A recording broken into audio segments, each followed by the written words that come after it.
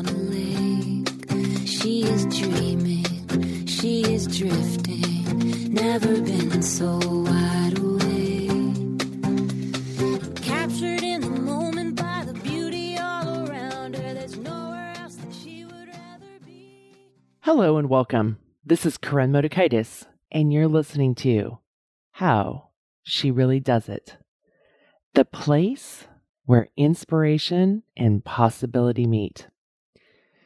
All right, we're on part 2 of 7 lessons on the 17th anniversary of How She Really Does It, as we celebrate and look back and reflect on lessons of starting something, of dealing with the vulnerability and creating what you desire, whether it's building a business, leveling up your career, the different stages of family, the different stages of your own life. What is it you truly desire?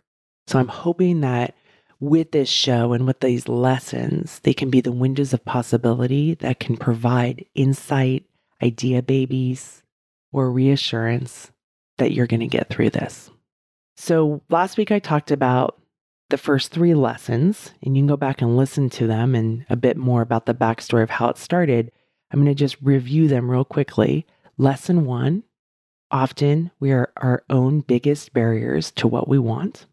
Lesson 2, I had support, and that's what helped me have the courage to do the show, even walking into the studio the very first day. Lesson 3, I started small, right? I had small steps. I had 6 shows that I thought of. Now I'm going to talk about lesson 4. Let go of the need for certainty.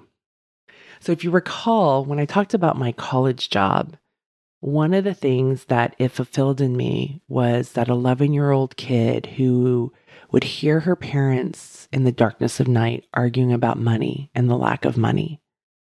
And I would sit in bed scared what was going to happen to us, not know the answers. And my solution, my brain would say, well, become a lawyer. Because that's security. I say this ironically, I have a lot of clients who are lawyers. So my job was a good fit in that internal heart desire of wanting security, right? I was tenured at the age of 29. That was something that was really, really important to me about feeling safe. It came from a place of fear. So the show was a vehicle to help me learn about letting go of the need for certainty because I had it all planned out, right? I was tenured at 29. I knew what the pay scale showed. I figured there'd be, cost of living increases. I knew if I retired it after 40 years that, this would be my retirement. I didn't know if I could make it to that, but I had it all planned out. This would be my life. And I hated it. So lesson 4 is let go of the need for certainty. Now, here's the thing. I'm going on live radio every week, and the show's not scripted. And back then, my guests were in person. So I was finding local people who could come to the studio and be in person. And yes, I had done my work ahead of time because, of course, I worked hard at whatever it was that I did. So I had my list of questions, and as Jonathan Clements, who's a former Wall Street Journal, at the time was a Wall Street Journal columnist, like one of my favorites. And I remember getting on the phone with him years later, because at that point I stopped doing it in person. But he said to me, he's like, Karen, because I sent him 4 pages of questions, double spaced, but 4 pages. And he said, there are more questions on here than we will have time to get through. And I said, oh yeah, I understand. This just makes me feel better just in case. More is better. I still struggle with the more is better. I've always been afraid of dead air, right? So having the list of questions, but then what it allowed me to do is because I had those guardrails, it allowed me to get in flow and be present, right? I knew I had something to fall back on. And when I was present in those conversations, my guests would say something and my brain was so curious, I would ask a question, right? So it taught me to let go of the need for certainty. I learned how to reduce the overworking, and I learned how to let go of the need for certainty. And that was from the show. And walking into a live radio show for 30 minutes, you do let go of the need. I remember I had my friend Kate Duran on. We must have talked about motherhood or something. And she was like a mother mentor for me. It was fantastic and helped me with my kids with sleep. But she had a baby and he came to the studio, and we're on live radio and you have a baby in the studio. And I had to figure out how to move through it. My good friend, Michelle Woodward, who's been a guest and co-host with me, her dog sometimes would start to chirp in the background, right? Or I guess bark, not chirp. So I learned how to let go of the need for certainty. And also what I'm realizing as I say this is perfection. Because when it was live, we went with it. To the point of when I had Brene Brown on, we actually had dead air, right? And we had to go back and for the recording, when it was later recorded into the podcast, we had to go and add some stuff about the intro part because it was dead air. She and I were talking, but the microphone wasn't on over the air. So learning how to let go of my need of certainty. Lesson 5 is doing it more than once. Again, thank goodness for the framework of the 6 shows that the studio had put upon in the proposal with me it wasn't like, oh, go do it once. Because after once, I don't know. I might have been like, I'm out, right? But it had me thinking a bit longer term, but not too long. 6 shows is 6 weeks, a month and a half, right, of live shows. And then there was the preparatory period of time. But it had me thinking a bit longer range, but not too long. It wasn't a forever. Even though I knew inside of me that if I started this, I'd be doing this for a while. Now, I didn't think that I'd be doing it for 17 years, right? And I'm already like making plans for the 18th year celebration. So I didn't think I'd be doing it for 17 years, but I knew I'd be doing it for a while. And as you can see, I still don't have a clear end date. And I didn't back then, and that's okay, because I've learned to let go of the need for certainty. And doing it more than once is really important because so often those nerves and that vulnerability that you show up with and those fear, it may still be in that situation. And so we need to keep going back to then be able to evaluate, right? And see what is it that we like. And I did. I started to really love it and to talk with people and to learn and to be willing to like suck at something and not be good at it as a newbie, right? Especially at that point in my life when I was all about, no, look, I know what I'm doing. I mean, I was young. I was 33. I was much more into being a knower at the time, in that sense of like in my professional life, like, no, I am good. And then having to walk into an arena where I'm brand new. Lesson 6 is I get to do what I want. This is so important. And this is still a lesson that I must keep reminding myself, like, I get to do what I want. And I'm really grateful that I split this show up into 2 because I would have really rushed through this concept. And this concept's really important because oftentimes we think it's either or. I get to do what I want or I have to take care of my family, right? And we treat it as binary. It's me or my family, right? Or it's me or my job. And it's this all or nothing mindset. And I'm constantly coaching my clients around this. It's not all or nothing. There is a continuum. We've heard my guests like Carol Dweck talk about the growth mindset and the fixed mindset and how it's a continuum. We're not one place or the other. We think that, man, if we can get whatever that goal is, so if we want to be more of a growth mindset, if we can get there, then we're going to be set. If we can make X amount of money, we're going to be set. If we can get that job title, then we're going to be set. If we can build our business to X, we're going to be set. And I say this because once my clients get there, they realize like, oh crap, all that same mind trash that I was dealing with before, still coming up, right? So it's not about being set. There's no promised land. There's some beautiful living an amazing life. And then there's still shit shows. There's still vulnerabilities. There's still hard stuff. But we get to do what we want. It's okay. And take care of our responsibilities, right? It's not me or my family. It's me and my family. It's not me or my job. It's me and my job. We need to put the and get rid of the or. We need to get rid of the all or nothing mindset because that's not life. Life is not black and white. and I've talked about this for 17 years on the show. Life, we live in a world full of color. Let's let ourselves experience this colorful world versus box us in to these golden handcuffs and this prison wall that's black and white. So yes, I get to do what I want. And the context is that, as well as fulfill my responsibilities as a parent, because I did choose to go down that path. I did choose to be a part of a blended family, right? Or I did choose to raise bonus kids. I didn't know at that point that I'd be also birthing children, but then I did make that choice. And finding ways, and I've figured out a way that I can do work that I love, and it's part of the job that I do. And yes, there are also crappy things that I do in my work, right? Not everything is like, a party. It's not everything's a beautiful experience. And that's the thing that we need to all remember is we get to do what we want. And there's also things that we do that sometimes we don't want.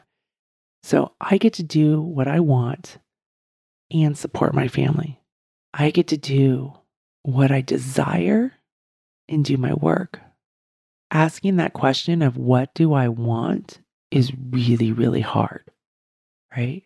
Because for a long time, I did what I was supposed to do. I did what was better for others, and I wasn't part of the equation. And it's about being a part of the equation and making sure we have that and. We need to ask ourselves, what do I want? And then look at the context of what are the other things that we carry in our lives as well. So lesson 6 was a really important one, and why on that first day in October in 2006, my 33-year-old self was crying because she forgot about herself for the years prior. She did what she was supposed to do. She was in survival, not wanting to have her kids be that 11-year-old self that she was when she was crying in bed because her parents were fighting about not having enough money, that she was willing to do what it took to not have that. And that meant for her not listening to what she wanted, but doing what she thought she was supposed to. So lesson 6 is I get to do what I want. And what's invisible is in the context of the other chosen responsibilities. It's all part of the equation. It's not less than. It's not more than. It's all part of the equation. Now, lesson 7, not being transactional. And there's a lot of risk, right? Starting something doesn't make sense, totally illogical. Why are you doing this radio show? You have a job, you have a family, you're really busy, and now you're going to go start a radio show, and you're going to say this is work, and you're not getting paid. But it's one of the biggest lessons that I learned from doing this show was to not be transactional, right? Work is often transactional. We go to work, we get paid. And especially from doing my job was one of the reasons I kept sticking around was that because I didn't want to go back to that 11-year-old self or create that for my family. And I thought this is the only way. I have to be responsible now. So work is often transactional, right? Especially when we grow up from a survival sense like I did. And that's what I thought work was like, okay, this is what I need to do. And it's interesting because it wasn't always that way. Like I think about my teenage self when I was a lifeguard at the Goon. It was this lagoon in Fremont, and I was a Goon guard. And I remember thinking, this is so cool. I get to work here, and then they give me a paycheck on top of it. Like I thought that was so cool. Or when I was coaching swimming, or I've had all these different jobs, right? And sometimes the work was like, okay, I'm going because I need to get paid. And sometimes the work was like, wow, it's like being a Goon guard. Like I get to do this and I get paid. How cool is that? So there were times that my work wasn't transactional, but later in my life, especially when I thought I was supposed to do as an adult, right? And adulting was that it had become transactional. So not being transactional, going and doing something that doesn't make sense, that also doesn't hurt my family. It doesn't harm them. It was Friday mornings at 10, which meant, I was prepping during the evenings when my kids would go to bed, and I would probably have to leave for the station at 9:30 and get home at, 11:30 or 12, but they were typically in school at that point. So I managed the risks of things. It wasn't that like, oh, well, screw this, I'm not going to do this. I honored all my commitments, but I took up space in my own life. And I didn't know what was going to create from it. I didn't know like, oh, I'm going to start this and eventually build a business on the other end. I didn't know that. I appreciated what Elizabeth Gilbert said in her book, Big Magic, is don't put the burden on your art to make a living. And one of the things that with this show is that this shows I've never made $1 from doing the show, right? At the radio station, I was a volunteer radio host for a local radio station, right? And then I switched it and it became a podcast. And my company, the one that I built after the show, so my company, which is Corinne Motikaitis Incorporated, and this is where I coach leaders, entrepreneurs, and professionals.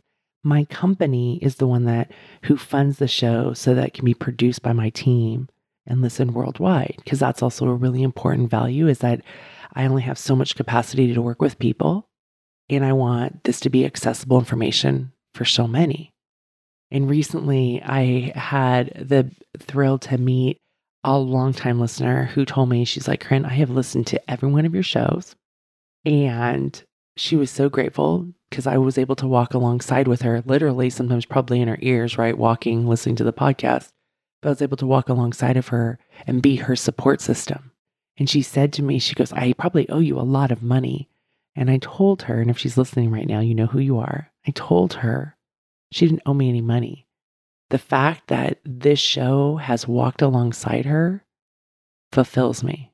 And I'm fortunate that my company is able to support this show, that, at times we've looked at advertising, we've looked at other models, and we've kept it this way. Who knows moving forward will be like, because we don't have, we've let go of the need for certainty and we're not transactional, but that's where we're at right now. So I did this work that didn't make sense, and it opened up things along the pathway that I didn't even know. But had I not done this show, I wouldn't have seen those other pathways. And so sometimes with my clients, when they're doing stuff, they're like, I'm not sure about this. I'm not sure. Like, what if it's a waste? And I'm like, but what can you learn? What can you learn from this? What are the risks that we need to manage? And that's important, having the context of it all. Because sometimes I remember in 2008, 2009, there's a lot of stuff in the entrepreneurial world of like, just leap and the net will appear. And there are people that leapt. And then we had the financial crisis. And that was a really brutal time for a lot of entrepreneurs. So I've never been a leap and the net will appear. I'm a commit to the best case scenario and let's manage risks. let's have some guardrails on it and dream and pursue what you desire, right? But that way, we're not in this all or nothing. And you can still create this extraordinary life.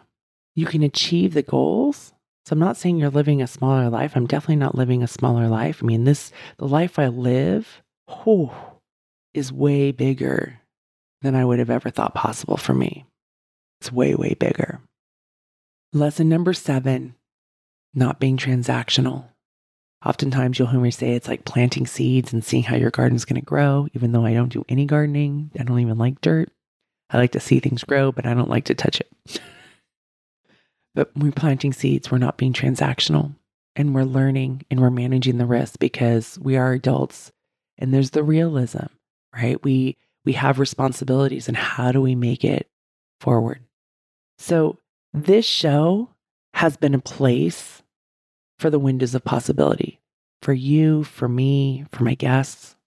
And it's been designed here to spark idea babies, nuggets of insight for you in your life. It's not a protocol to follow.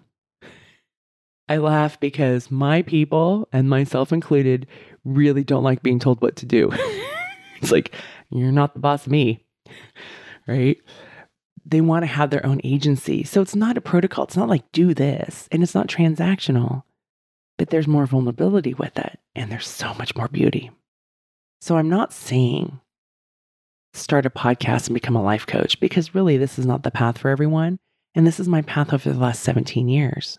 Starting in this new landscape is different. I'm sharing these 7 lessons as they're universal and can be applied with what your heart desires, as well as with the constraints in your life, the realities in your life.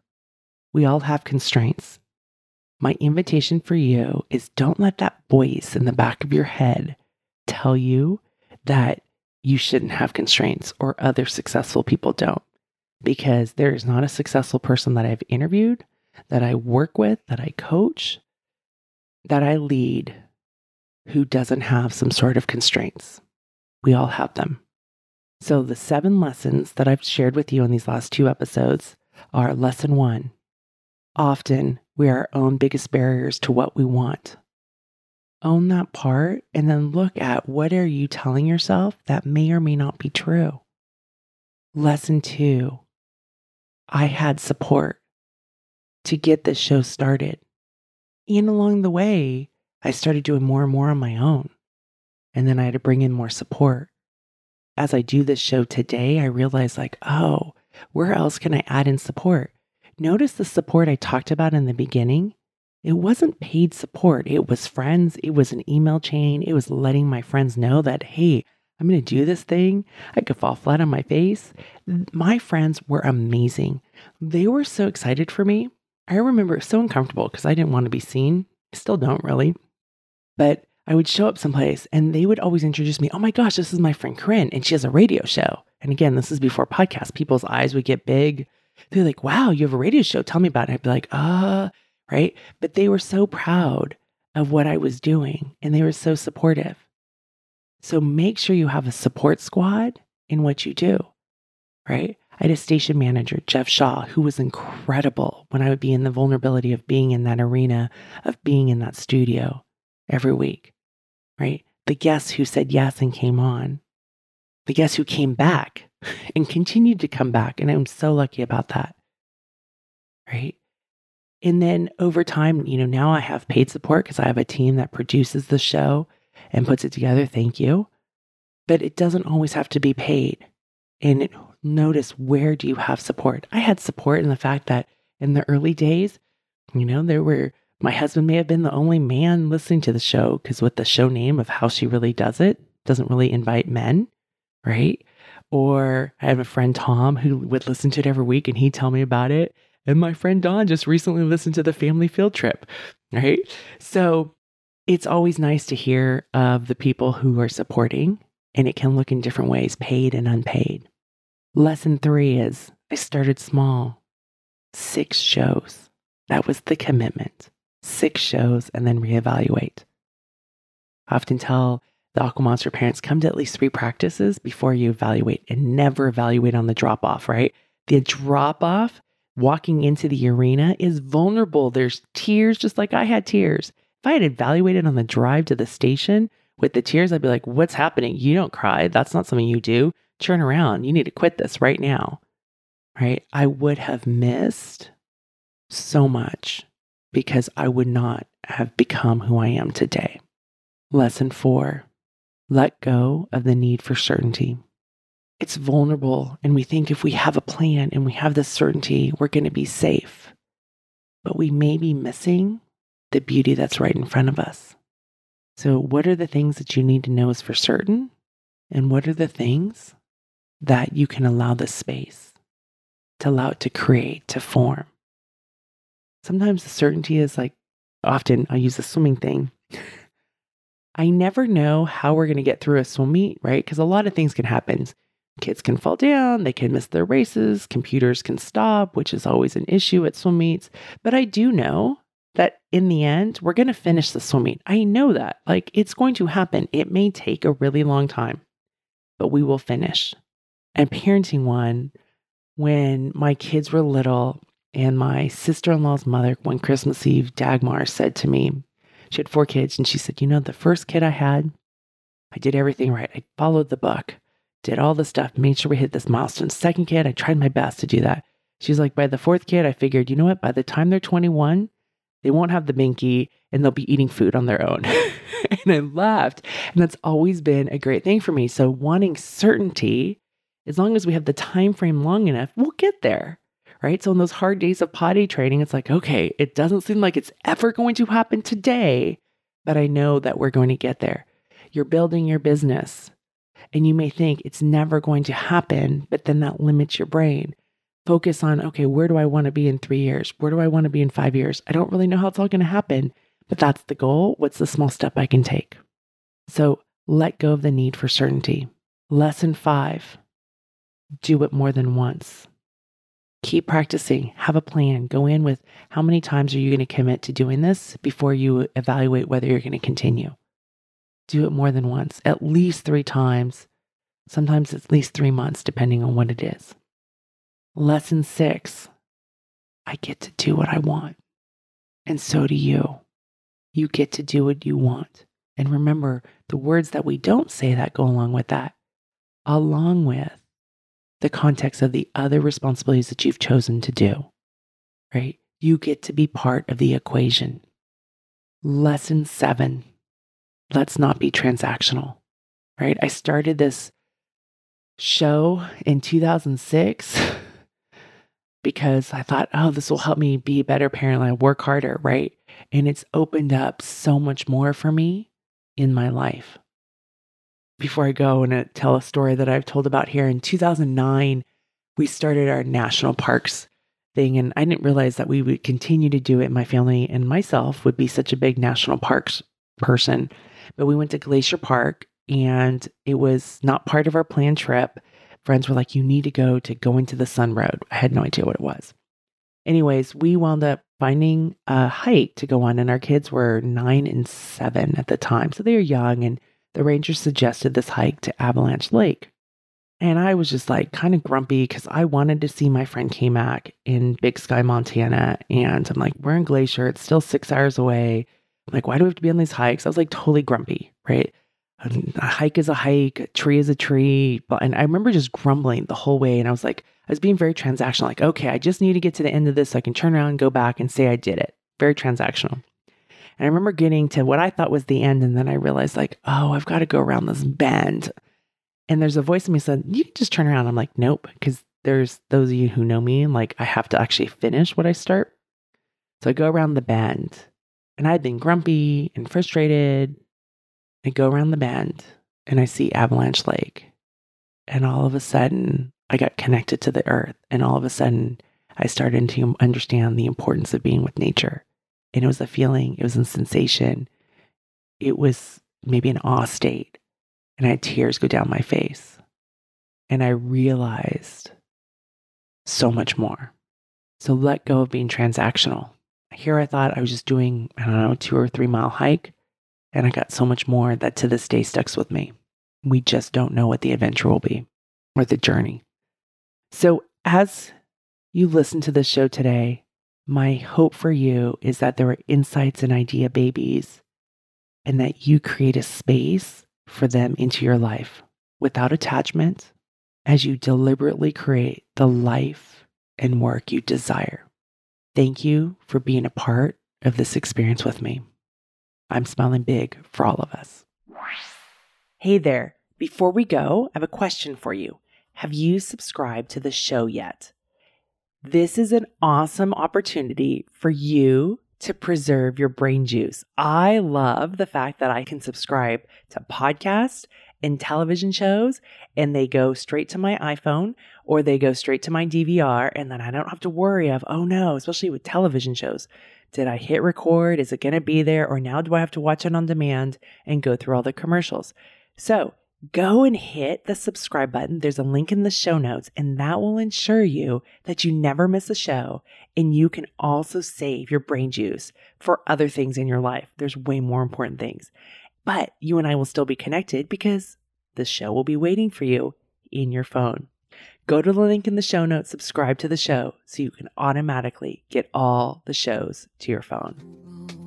On a lake, she is dreaming, she is drifting, never been so wide awake. Captured